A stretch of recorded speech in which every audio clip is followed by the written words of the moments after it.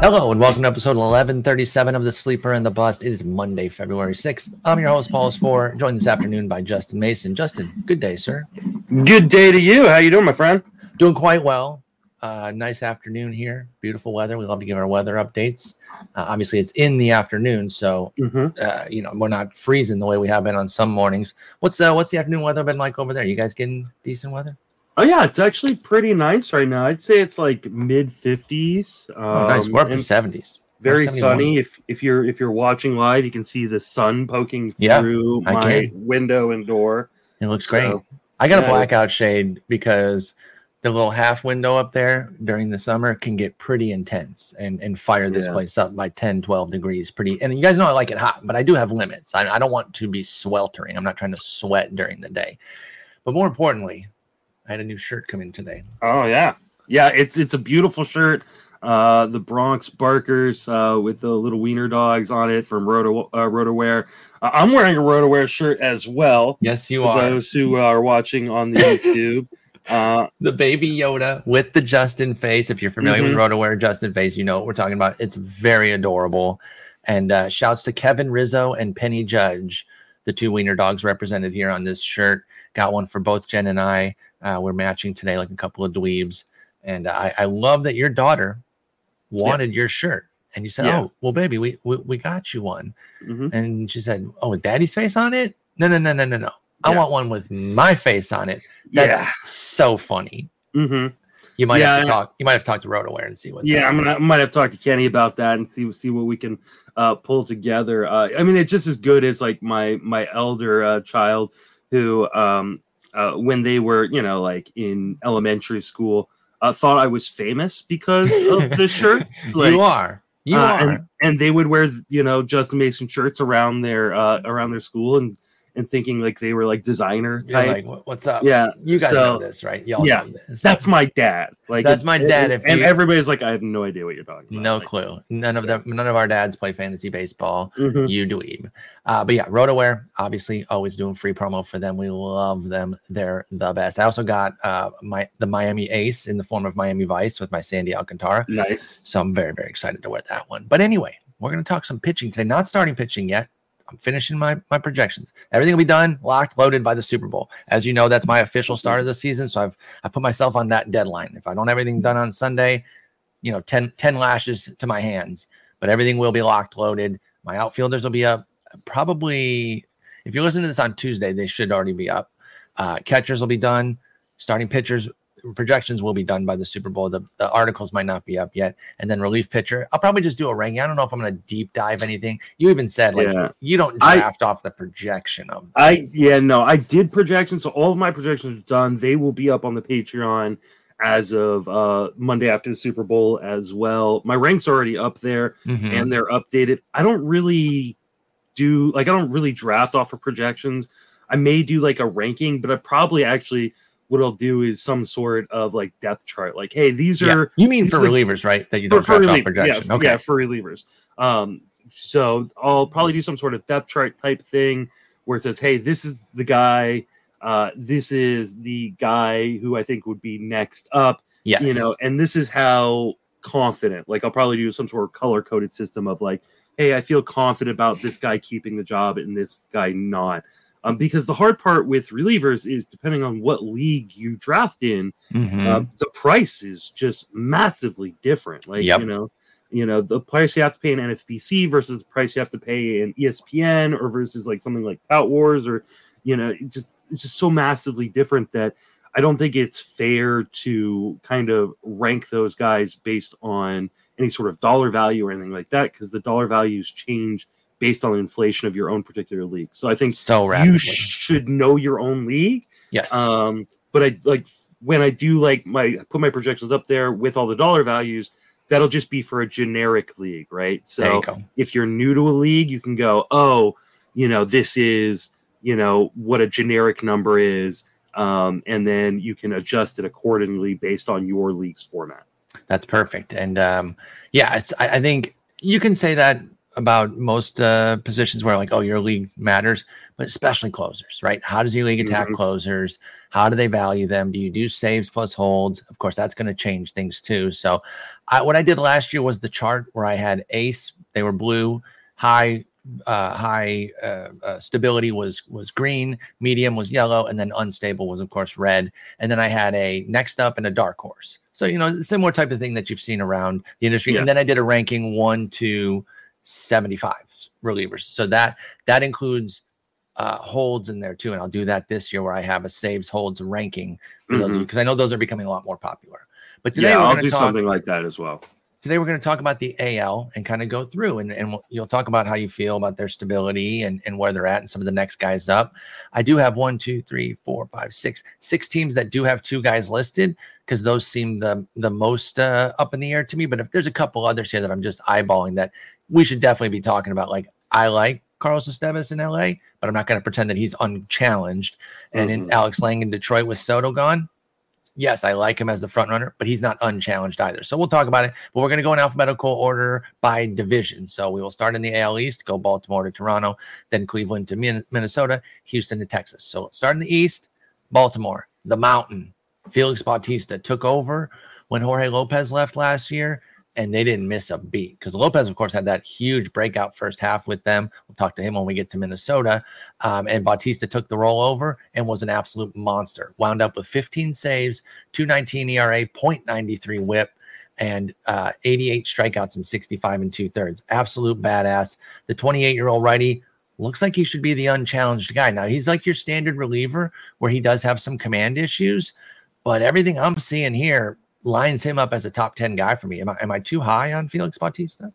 You might be too low, to be quite honest. Okay. And I'm kind of jumping on the bandwagon a little late. You were a big fan of his last year during the season and grabbed shares of him kind of everywhere. I was kind of temperate on him. I was like, oh no, top 10 seems about right. Kind of coming into draft season. And then I sat down with Alex Fast for the Friends of Fantasy Benefits Orioles preview. And he was talking about that Bautista, and I don't want to misquote him, but I believe he said that if you look by Stuff Plus, he's got like 2 top 10 pitches or something like that. I can believe that. And I was like, whoa, that's really, really interesting. I didn't realize just how nasty his stuff was. And he brought the walk rate down last year. The home run rate's always been good. That park also protects him with the home run rate a little bit as well. So, yeah, I mean, I like Bautista a lot. I think he's going a little bit underdrafted if we're talking like NFBC, ADP. I think the only thing that holds him back is how good are the Orioles actually going to be this year? It's really kind of hard to tell. They didn't make any real major additions other than Kyle Gibson. Yeah, and so I think they're feeling like addition is coming via growth, which I get. I understand that they could have gone out there and made a big move. I think it would have been really interesting for them to go get a big shortstop, put Gunnar Henderson over at third. But I don't blame them for not. I don't think that they failed the offseason because of it. But they're hoping that a full season of Adley, a full season of Gunnar, more Cedric, more of the same for Cedric and Santander, maybe Mountcastle regaining some of the home run prowess. Grayson Rodriguez coming up. Grayson Rodriguez. Hall, Yep. And then, that continued development of their pitching staff too. I think Bradish is probably the best one there, in my opinion, at least. But Bradish, Tyler Wells, Austin Voth, all 3 of them could have some. Dean Kramer, I don't want to leave him out. But yeah, Gibson and Cole over were the really only big pickups. But I still think they're a solid team. So even if they do fall back a bit, they won 83 games last year. Let's say they flip it, they go 79 83 this year. Bautista can still get 25, 30 saves. I absolutely believe that. So I have him high. I like him. He's RP8 off the board. I got no problem with that. I would be taking him as high as, you said, might be low just saying he's a top 10. I can get up maybe as high as 5 or 6 because we see here in the AL, RP6 is listed. If you see here there in the AL West, I think I like Bautista better than that guy. I mean, I'll just say who it is, Ryan Presley. I think I do. I think the only thing you question with that is just how good Houston is and how many opportunities that he's the raw saves versus the talent of the pitcher. That's a good call. So I think that's the only real kind of difference between them where I go, okay, I might take Presley, but you can typically get Bautista cheaper than Presley. Presley's going off the board around pick 60. Bautista going off the board about 10 to 15 picks later. So, like, you can usually wait around and then get Bautista the next round. And I think that's what I'm going to end up doing most of the time. I think so, too.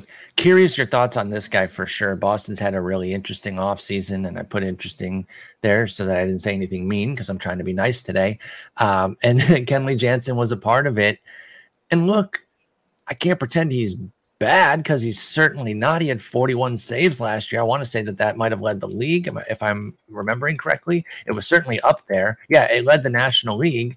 64 innings of a 338 and a 105 ERA whip combo. I can't find anything that says he's bad, but is he still very good? I don't know. 1.1 homer 9 has me a bit concerned. Kenley Jansen did well in Atlanta, but he's going to Boston. He'll be 35. He's had that persistent heart issue that we never know when it's going to flare up. Hard to blame him for that. That's just something that he's dealing with, but it is part of the equation. How do you feel about Kenley Jansen going to Boston? I mean, I feel pretty good about him. I feel like he is the last of like the really safe closers, or one of the last. I think you throw Bednar in that too, but like Bednar's got questions about the team. He's got major team problems, yeah. And then, like, is he going to get traded at some point? I mean, the amount of money amount of things teams will give up for relievers with control, especially when you've got teams like the Dodgers who do not have a set closer right now. You would think that he potentially could get traded, and then is he the closer in his next situation? I think he would be, but Jansen, I think, is kind of a very unattractive but kind of stable entity. Like, he's no longer the elite guy that he used to be. He's not a top 3 closer or anything like that. But if he finishes with, I don't know, top 3 numbers in terms of saves this year, I would not be surprised. I wouldn't either. I really wouldn't. In spite of the fact that I don't think the Red Sox are very good, and they may actually be the worst team in that division. No, I agree with all that, and that's what gives me some of the trepidation. But then, like I said, I keep looking at the numbers, and I'm like, he's still very good.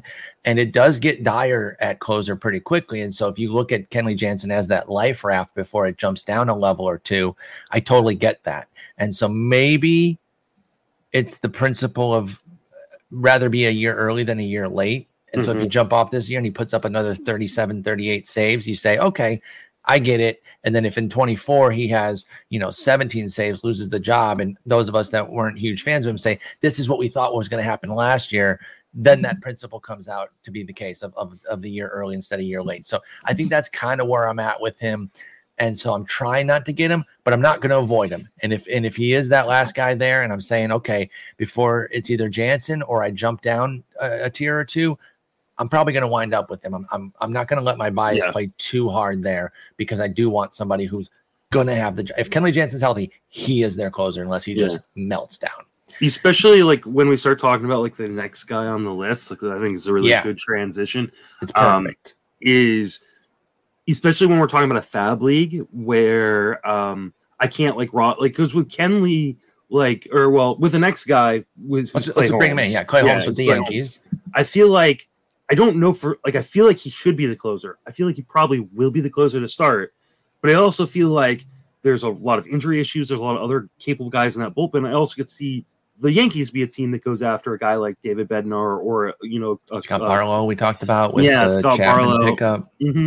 And so if I roster Clay Holmes, I feel like I have to roster the entire Yankees bullpen in a draft champions, and you can't do that in a fab league. So going back to Kenley Jansen, I'd much rather pay up a little bit more for him than a guy like Clay Holmes, because I know for sure he is the guy as long as he's healthy. Yeah, and I think that, like you said, this was a perfect transition to talk about that jump, because Clay Holmes is the 12th reliever off the board, and you're facing getting somebody like that with the uncertainty, because we don't know if he is the guy yet. It's a safe assumption based on who's there and the talent that he displayed last year, but they haven't come out and said, signed, sealed, delivered, it's Clay Holmes. But he was brilliant. He really, really was. 63 2/3. He ended up with 20 saves. Obviously didn't have the job all year, but a 2.54 ERA and a 102 whip. He's really been excellent since getting to New York. The 28 innings that he had with them in 2001 were even better. 161, 079 on the ERA and whip. So they've really turned him into a god. They saw something a little bit raw from Pittsburgh. They got him over there, and he has just, boom, shot off to another level. But had some injury issues, like you said. There's guys lurking there that if Jonathan Loaisiga got himself back together, would you be surprised if he took over the job? No. And so there is some of that uncertainty there, but he's really, really good. And I do think, I will say this, I think the market is pricing him fairly, because it would be easy for the market to just have Clay Holmes at the 7th, 8th reliever because he's the perceived Yankees guy, and it wouldn't have surprised me. I'm actually pleasantly surprised that he's 12, which is not a terrible price for Holmes. Yeah, it's not a terrible price, and I have drafted him in a couple DCs already. But like I said, then I feel like I have to go get Loaisiga, maybe even Tommy Canley, Rob Marciano. I can't pronounce his name. Marinaccio, I believe. Marinaccio. I talked about him with Sammy from the Catchers podcast. He missed a ton of bats last year, Ronnie. Yeah, and I've been able to get him in the 50th round of draft and hold leagues. So just taking dart throws, but I feel like, especially with the injury issue last year, I just am a little bit scared about Clay Holmes. And like I said, then if the Yankees decide they want to upgrade, which I'm sure they will at some point, the easiest place for them to upgrade is in that bullpen, is to just bring in a shutdown closer and make Clay Holmes an electric setup guy. And he goes right back in that bullpen. So I'm just a little worried about that. He goes right back to being a fireman, and there's no harm, no foul there, right? So I get that too, and that is a concern I share with Clay Holmes. I tell you what, man, I'm pretty excited about this next guy, especially at the price, and I'm encouraged by the signing of Pete Fairbanks by Tampa Bay. I think showing that confidence in there has to give us some confidence that he's the dude too.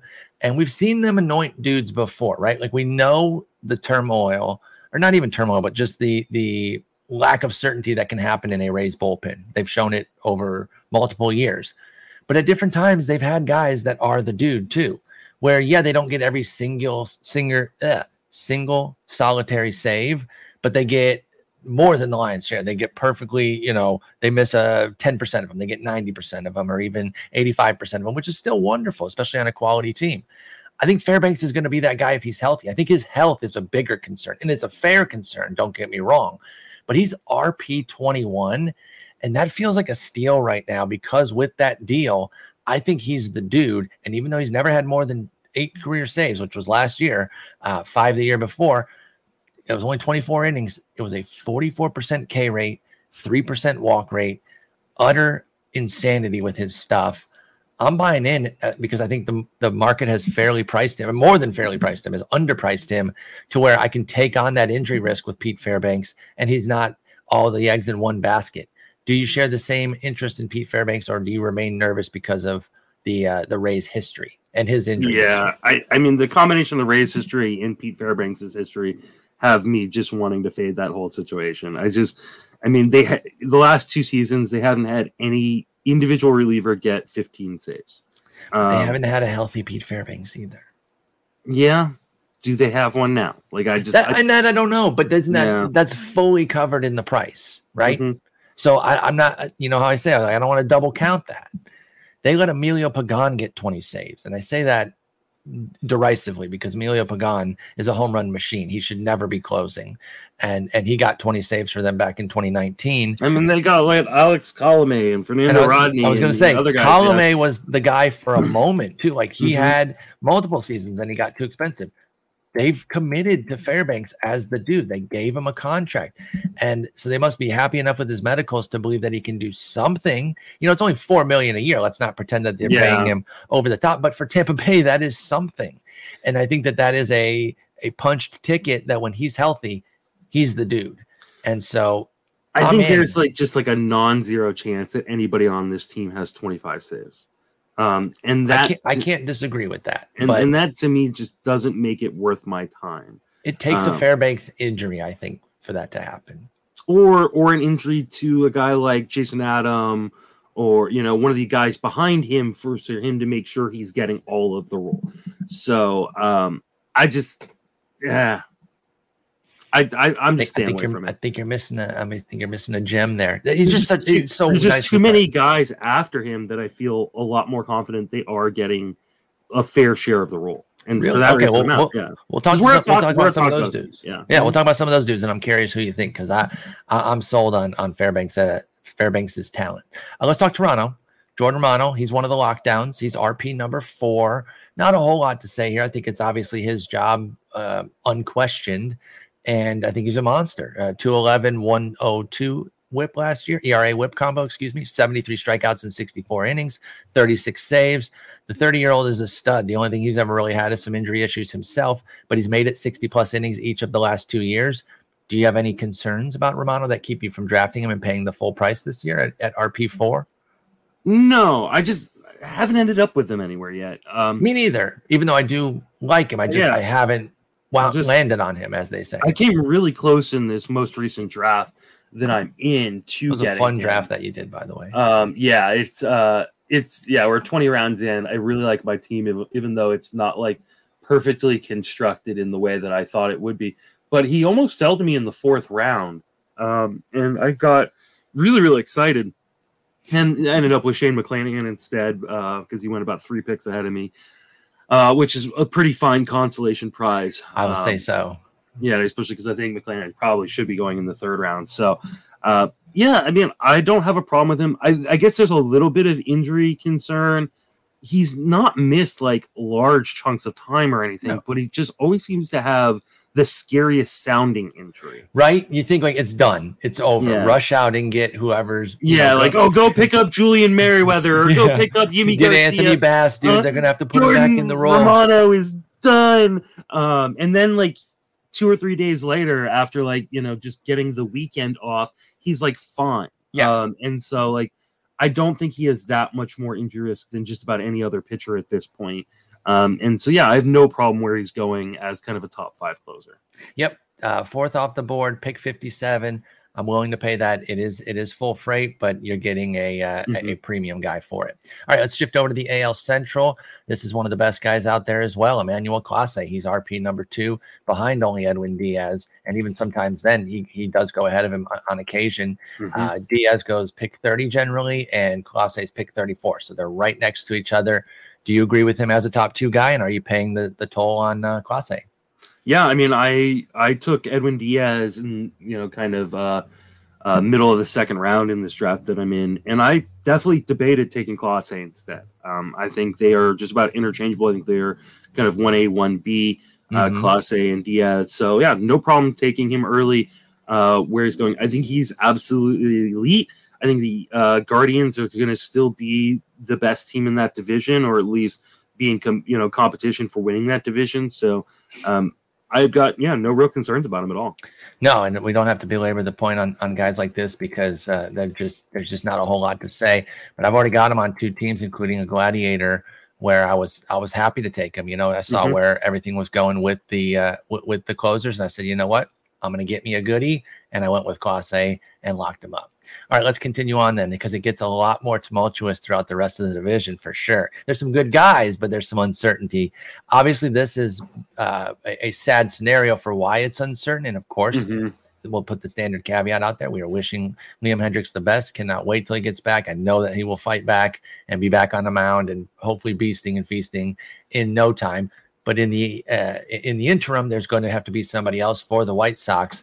I think the market, I know the market is leaning toward Kendall Graveman. Is my boy Raylo getting short shrift, though? Kendall Graveman's RP 26. Raylo is RP 46. Where are you going with the White Sox pen, or are you not touching it at all? What's your read on that? No, I think this is one of the situations where I think I would rather have Kendall Graveman than Pete Fairbanks. I think Graveman is the dude. I know like Reynaldo Lopez has always had his stands and stuff like that, and I've always been. Do you know any of those guys? I do.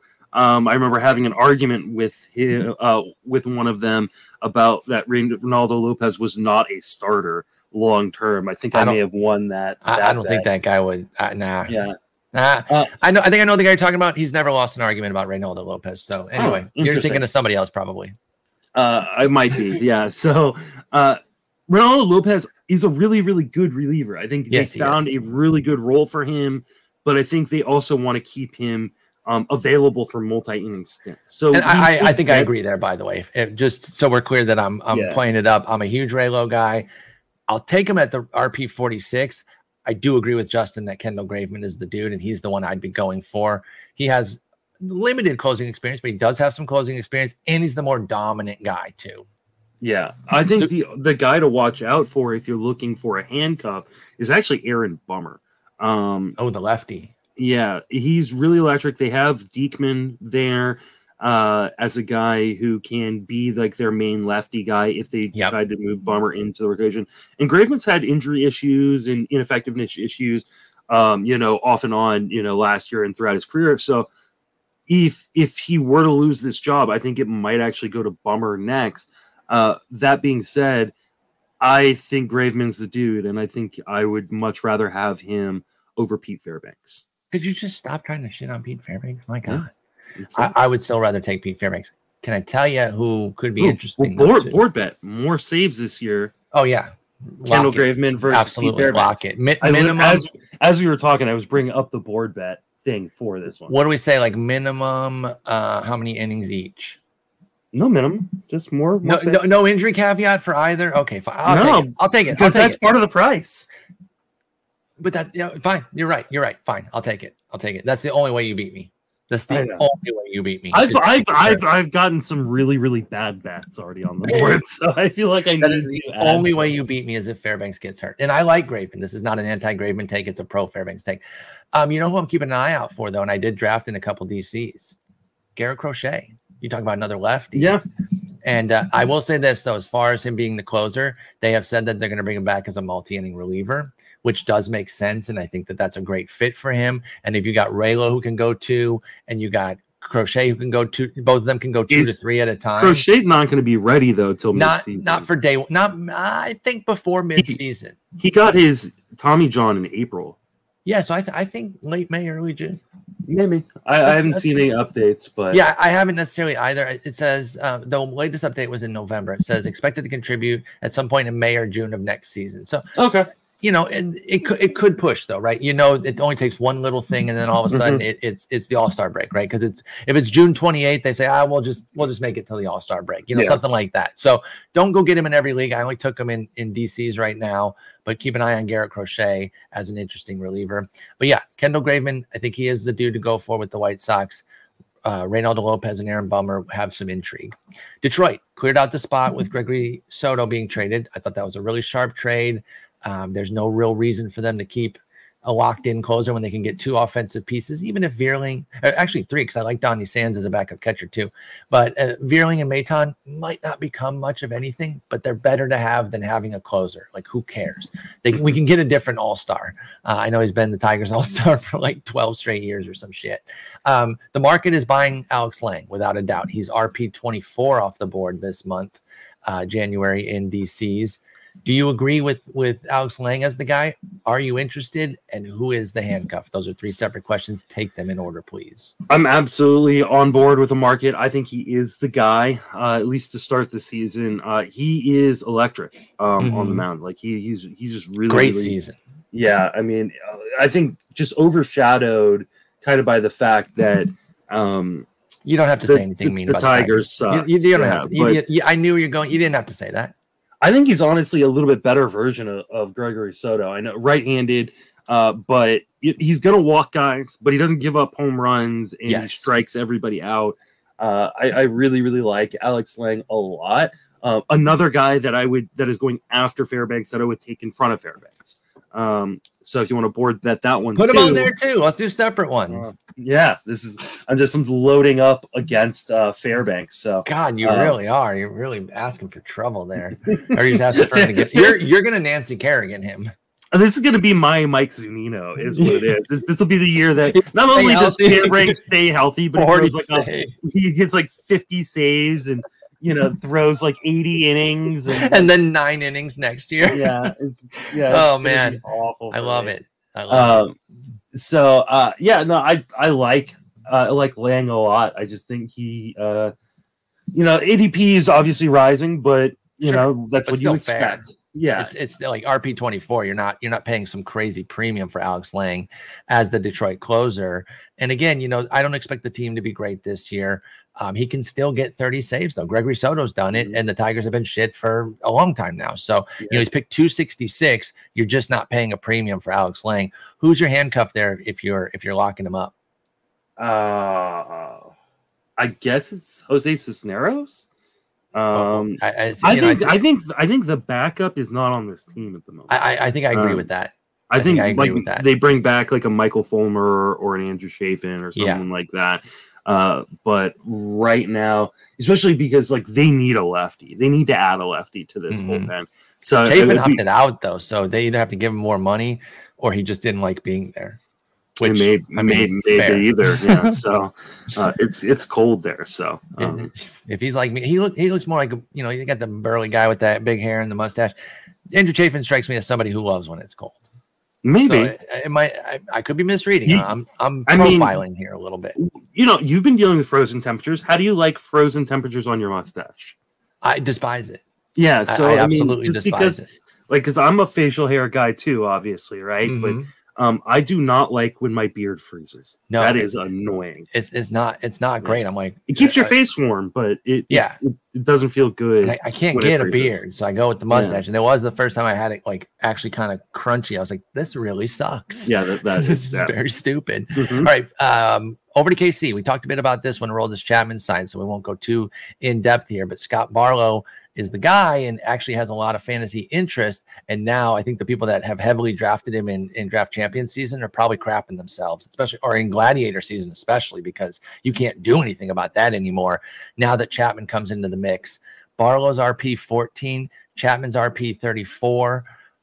Where are you now with Barlow and Chapman? Are you still drafting Barlow? Are you handcuffing him? Are you going for Chapman as the lottery ticket? I mean, because let's be clear, we know the name, but he was terrible last year. 18% K rate, only a 18% walk rate, only a 27% K rate, which is fine for Johnny 2 cents, but it's not good for Aroldis Chapman. Like that is not a good rate for him. So he was way down from what he's at. He's going to be 35. Where do you stand on this KC situation? I keep waiting for them to trade Barlow. Like I feel like they should be trading Barlow, especially if they're trading all these other pieces, and then they'll trade Chapman if they can rehab his value a little bit. And so for that reason alone, like I'm kind of just staying away from this situation until we have either some sort of resolution or the team comes out and says, hey, no, we're starting the year with both these guys, and this is the dude in the ninth. And so then I'll feel a lot more comfortable about a guy like Barlow or even a guy like Chapman. But like in this draft, like Barlow kept falling and falling and falling. Man. And I just avoided it. He ended up going to the back end of the 10th round at so pick 150, which I felt like was a really, really good value, especially in draft champions where relievers tend to go higher. So I'm staying away from it until I have more information, especially because I mentioned this recently. I don't know, can't remember which podcast. It might have been Sleep and Bust. But I said, like, if I'm going to invest in a bad closer situation, or a jumbled closer situation, I want to be on a good team, not a bad team. Yes, exactly. A bad team. Like, if they end up sharing this role, am I going to care about 30 shared saves that each one might get 13? Like, no, I don't. Yeah, 13 apiece, and then 4 sprinkled amongst Dylan Coleman, Amir Garrett, and Josh Stoma. I get that. I can make a case on how their offense breaks out. I can't get there with the rotation, and I know they didn't have exactly a great rotation when they were good last time. Because where I'm going with this is like, are they trying to rebuild a great bullpen to go with a decent lineup, and then all of a sudden they're decent again? That rotation, even though, again, it wasn't great, it was still better than what we've seen here with Yordano Ventura, rest in peace, Rodano Ventura, Ensign Volquez, Danny Duffy, Johnny Cueto. Guthrie and Chris Young were a lot like, Zach Greinke and Jordan Lyles, guys that they have now.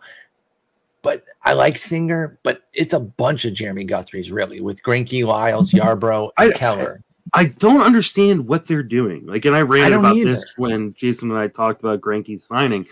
Like I don't get it. Like, you're blocking Daniel Lynch. Yes. Who yeah, I know he wasn't great last year, but But he showed some flashes. He showed flashes, and he's a top prospect in terms of his pedigree.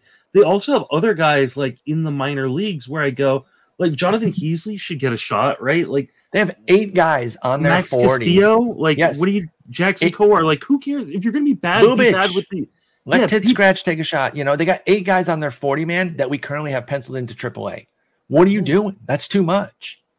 Like I just don't understand the purpose of signing all these old innings eaters types that like these guys won't get you much in the trade market. Like no one's trading for Zach Greinke at the trade deadline at this point. You're getting he probably wouldn't even be the one to be traded. Like Yarbrough, Lyles, you know, they're like you get at best if they're popping off, you get like a C+ prospect at best for one of those guys.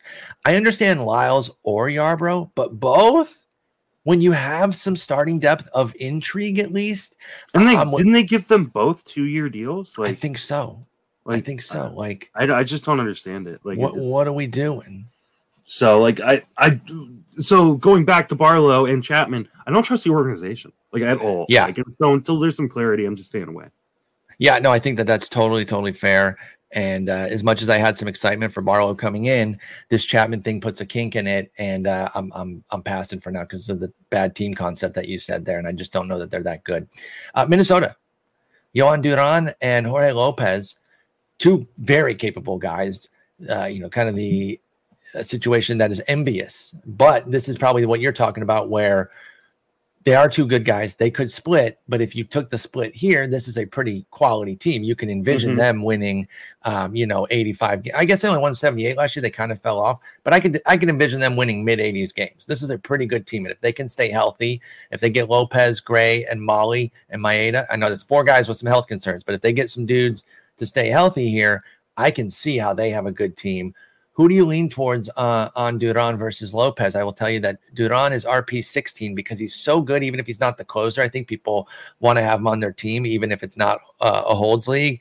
And then Lopez is RP 22. He had that huge breakout with Baltimore, and then he did come back to the pack, but there were a couple of really negative outings that kind of boosted his numbers. So I don't know if it was just regression or if there was some bad luck there with Lopez. Where do you lean in the Minnesota bullpen?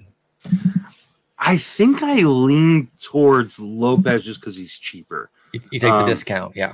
Yeah, I think these guys split this job. I think Duran is definitely the better reliever. In a perfect world, he would be the shutdown 9th inning guy, but they like using him in multi-inning splits. They like using him in high leverage situations. And so there are going to be plenty of times where there's 2 men on with 2 outs in the 7th.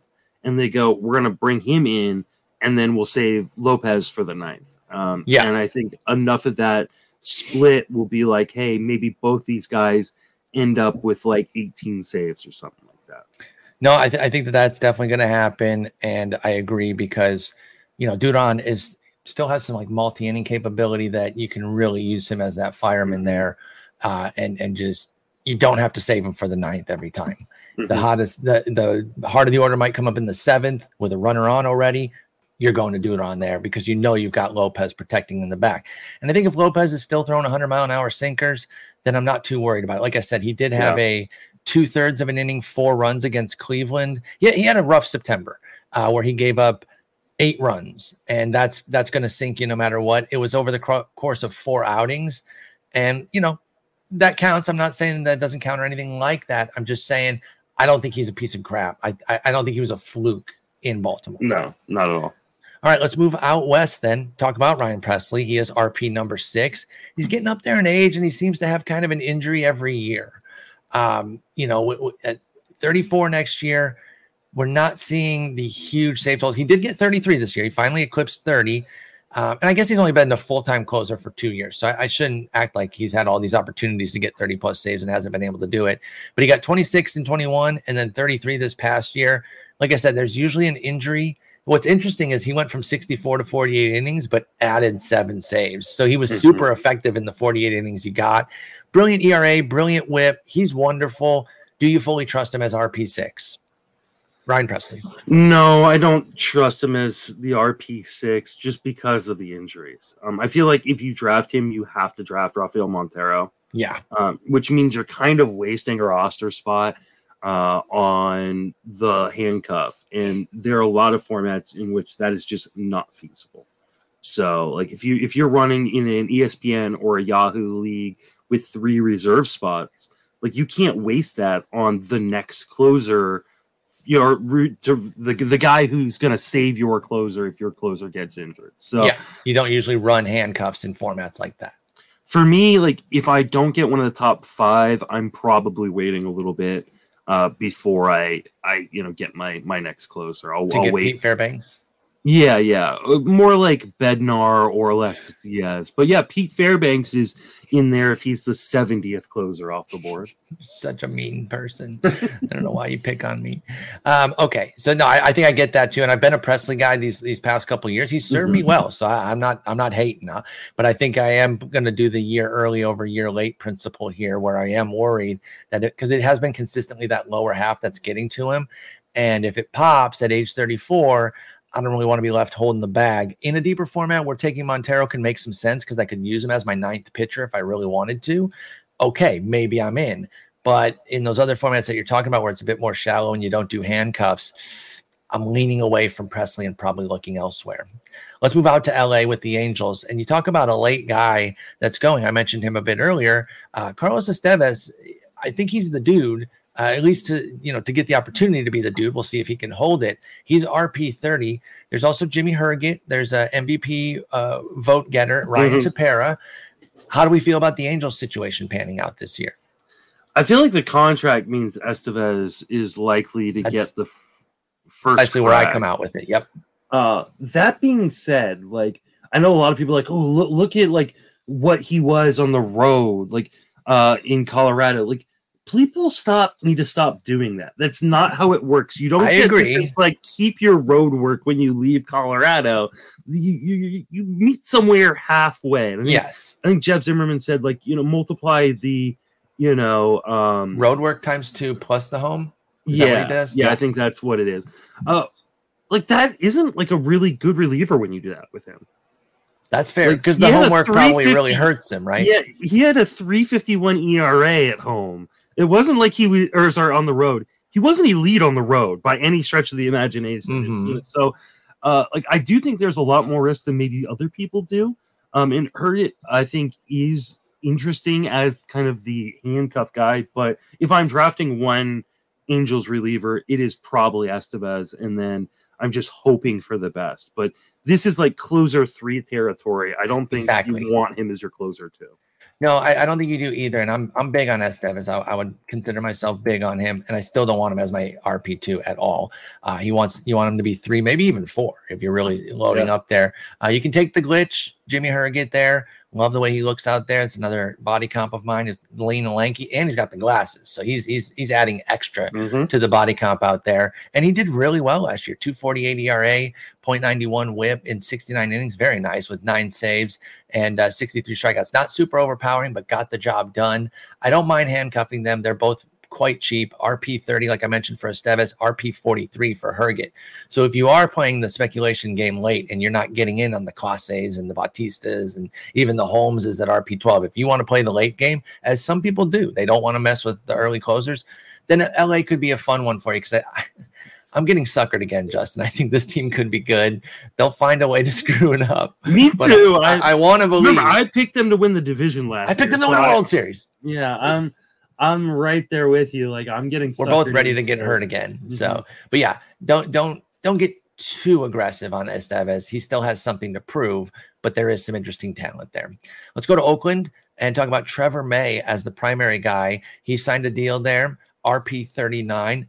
Big fan of his, full disclosure. We're homies. So, I'm biased toward him. I got to be honest about that. Domingo Acevedo is probably kind of that number 2 guy because they're apparently moving RJ Puck back to the rotation, which I want to work so badly, but I am terrified for him just because of all the injury tumult that he's gone through. I'm just nervous, but I hope it works because AJ Puck's been a favorite since he was a prospect, and I just want it to be good. So Domingo Acevedo is probably that number 2 guy. He's RP 62. Are you messing with the Oakland bullpen at all? We know they're terrible, but do you like to get the guy in a shit bullpen? How do you feel about Oakland? All right. So, I mean, I have to ask kind of a procedural question before I answer this. Okay. So, as the editor of Rotographs, do you actually read articles that you edit, or you just edit them? Because I don't edit yours. You edit your own. I'm talking about Jeff Zimmerman's Minding the News, where he said that Danny Jimenez is actually the leading candidate. Okay, I forgot about for the closing job. I did forget about that. That's I think Trevor May makes a lot of sense because they signed him for money. But that's not only, and that's a good lesson in it not being the end all be all, right? We use that a lot, but if a team's telling you the opposite, pay attention to them. Yeah, I did gloss over that. I will. And you know what? It's because I got so caught up on the AJ Puck will be shifted to the rotation that I just didn't read the rest. And it's literally the next line. Yeah, exactly. When you introduced this topic, I think you called him RJ Puck, which kind of confused me a little bit. RJ? I have no idea. But that being said, like, yeah, I think I'm taking the shot on Danny Jimenez right now, just because he is extremely cheap right now. You gotta have like no cost. 590 ADP right now. There you go. The beginning of the year. So with his min pick being 365, max pick being 738. So yeah, I don't even know what number RP that is. I'm just going to put his ADP on the sheet here. Yeah. So he's going really, really, really cheap.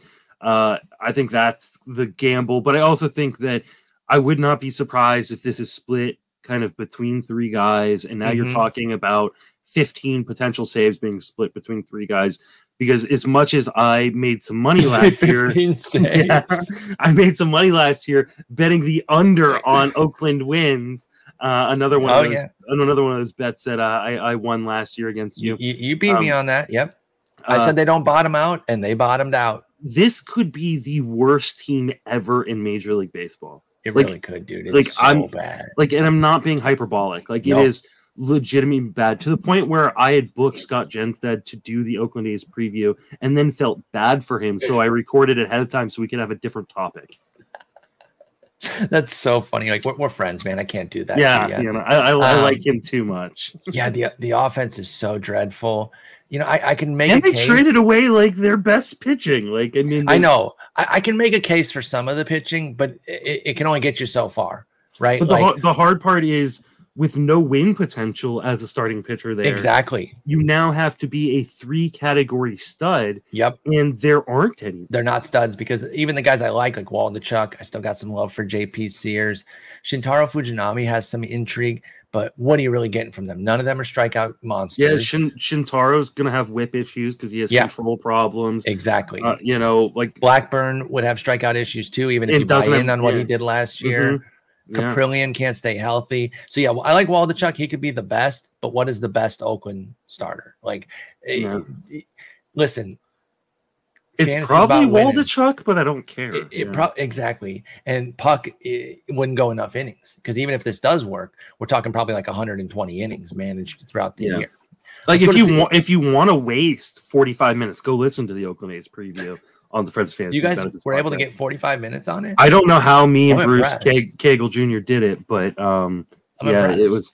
I hadn't thought about drinking in a really long time. Been sober for almost 18 years at this point, and I needed an A meeting after that. Yeah, you call it. I'm in a bad spot. Yeah, I had to call my sponsor and everything. Yeah. Who are you drafting on? Just a quick tangent on offense. Who are you drafting, if anybody? Seth Brown? Ramon Laureano at pick 217. Laureano, I'm way below Laureano in terms of the ADP versus my projections. 217 is pretty high. Are you in on Estuary Ruiz at 252? I'm nowhere near that, by the way. I think you can make the argument, just because I think he can steal 30 bases. He can, but with a 108 average, I don't believe in his hitting at all. What about we'll give him the catcher eligibility. He's key right now. He could be like Jorge Mateo-ish. Yeah, he could. But that's about it. Shea Langeliers is UT only right now, so you have to draft him as such, but you're going to get that eligibility in a week. So are you drafting catcher eligible Shea Langeliers at 292? I definitely would consider it. Okay, so that's probably the one that you'd be interested in, or Seth Brown at pick 205. Okay, Seattle. This feels pretty much like Minnesota, right down to the fact that they have the best guy is probably the one who won't be the A closer, Andres Munoz, and then the secondary guy, Paul Sewald, probably going to get more of the saves, but he's just not quite as good. He's the Jorge Lopez in this instance, and it's a quality team that I could see winning another. They won 90 last year. I could see another 85 plus this year. Do you see that similarly to the Minnesota situation where it's a pretty close split, and you'd rather maybe take the guy who's a little bit cheaper in Paul Sewald because he goes after Andres Munoz. Now, it's not as big of a split. Remember, that was Duran was 16, Lopez was RP 22. This is Munoz RP 18, Sewald RP 20. How do you play the Seattle situation? I don't tend to dip my toes into it. I think Andres Munoz could be like an elite top 5 closer if he got the job. But I don't think they're going to commit to him there. I think they want him to be the fireman. And I think both Sewald and Munoz are coming off of like either offseason surgeries or offseason injuries. And like, I don't even know if either of them are going to be completely ready to start the season. Did you learn that in Mining the News? I did not. They were actually in recent Mining the News. Okay. Alex Fass had an interview with Paul Sewald on PitchCom. Yes. And so, I'm just a little skeptical. Plus, I mean, I think this is such a good bullpen. You could see like 4 or 5 different guys be getting saves, and It wouldn't be surprising to me. I'm more than likely, unless one guy really falls in a draft, just not going to end up with a lot of these guys. Even though I think Seattle's a really good team and it's a really good spot to pitch.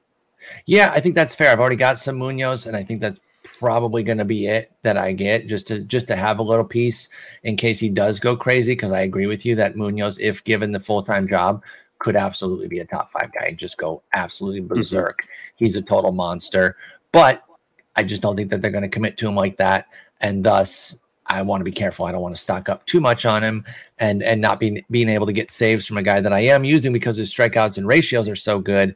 I want those saves. So I totally get that. That's where I feel about Seattle. And I sent you that clip of the Mining the News. Yep. They did both get cleanups.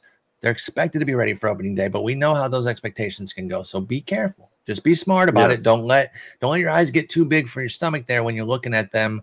Like when you're looking at their stat sheets. I know the 39% strikeout rate for Munoz is really, really sexy, but just temper yourself. Unless you're in league with me, overdraft the shit out of them. I don't care.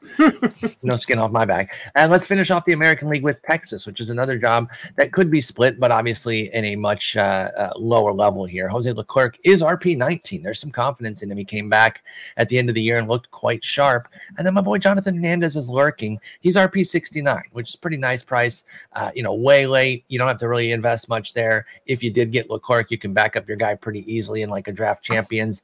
How do you feel about the Texas situation? And don't forget Leclerc, going back to our theories earlier about contracts, he does have a contract. And so he is already getting paid $6 million this year, which again, doesn't guarantee anything, but it is something to at least be aware of because teams like to get as much value as they can. And I think it's not even so much that they like need to quote unquote get value out of it. It's that sometimes they keep guys out of the closer's role because arbitration pays for saves and they don't have to worry about that with Leclerc. So that's more the interest of the contract than anything else.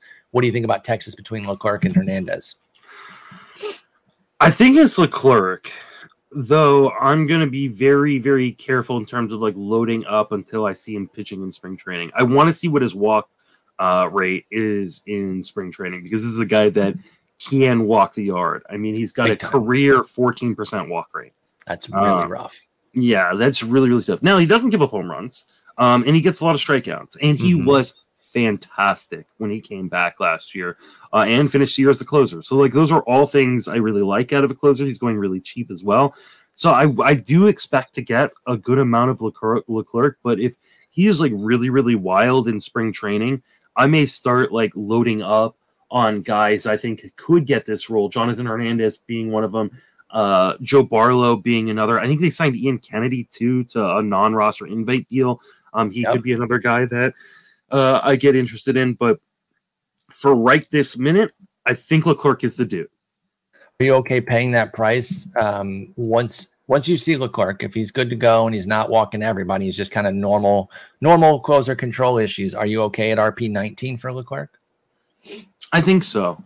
I mean, I'm hoping by the time we get to RP 19, I've already got 2 closers. Yeah, that'd be nice. But like, for instance, in this draft where I'm at right now, like I got an early closer, and then I waited way too long and missed out on a lot of guys. Ended up having to I didn't get Daniel Hudson. Oh, I got like Brandon Hughes. So we'll talk about it on the Friday pod. But I feel very uncomfortable. I wish I'd gotten Jose Leclerc. I've done that before too, and I feel so bad because I agree. You kind of waste your stud a little bit. Mm-hmm. Some people say like, "Oh, I don't have to get a second one because I got the stud." I think you go the other way. You back up your stud, not necessarily with another one. You don't have to get freaking Clase because you got Diaz or even like Ryan Helsley. But I don't know that I want to wait till Brandon Hughes, who we will talk about on especially Friday. in a draft champions, like there's no fab, like you can't pick anybody up in season. So like you definitely want to hit on a late closer, but you also want to feel like, hey, I've got two guys that I feel pretty confident about, and if hopefully I hit on a third, or if one of these guys do end up falling out, like I'll hit on a third or a fourth, somewhere down the road, but. Like, I don't want to be like, I have to hit on one of these kind of crappy, dart throws. And that's the situation I'm in right now in this league. Like the team otherwise, though.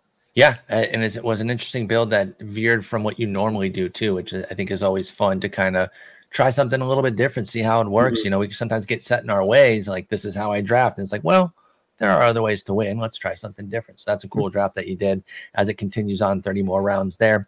We will talk NL on Friday. Plenty of studs over there to get into as well. Curious how people are attacking closers. So if you want to comment on this on the page or on Twitter at Spore, at FWFB, excuse me, let us know what you're doing with closer, because in draft champions, I think if you wait too long, it can be tough. You got to spike something. And do you want to pin your hopes on getting lucky? But I also know that some people will get really, really nervous about taking like a second, third, fourth round closer. Yeah. I think if you have never played draft champions and you come in and you see those prices, you're like, what the hell is going on? I'm not paying that crap. And you kind of got to pay that crap if you want to succeed in these leagues. So we'll talk more on Friday. But until then, Justin, have a good one. Take it easy.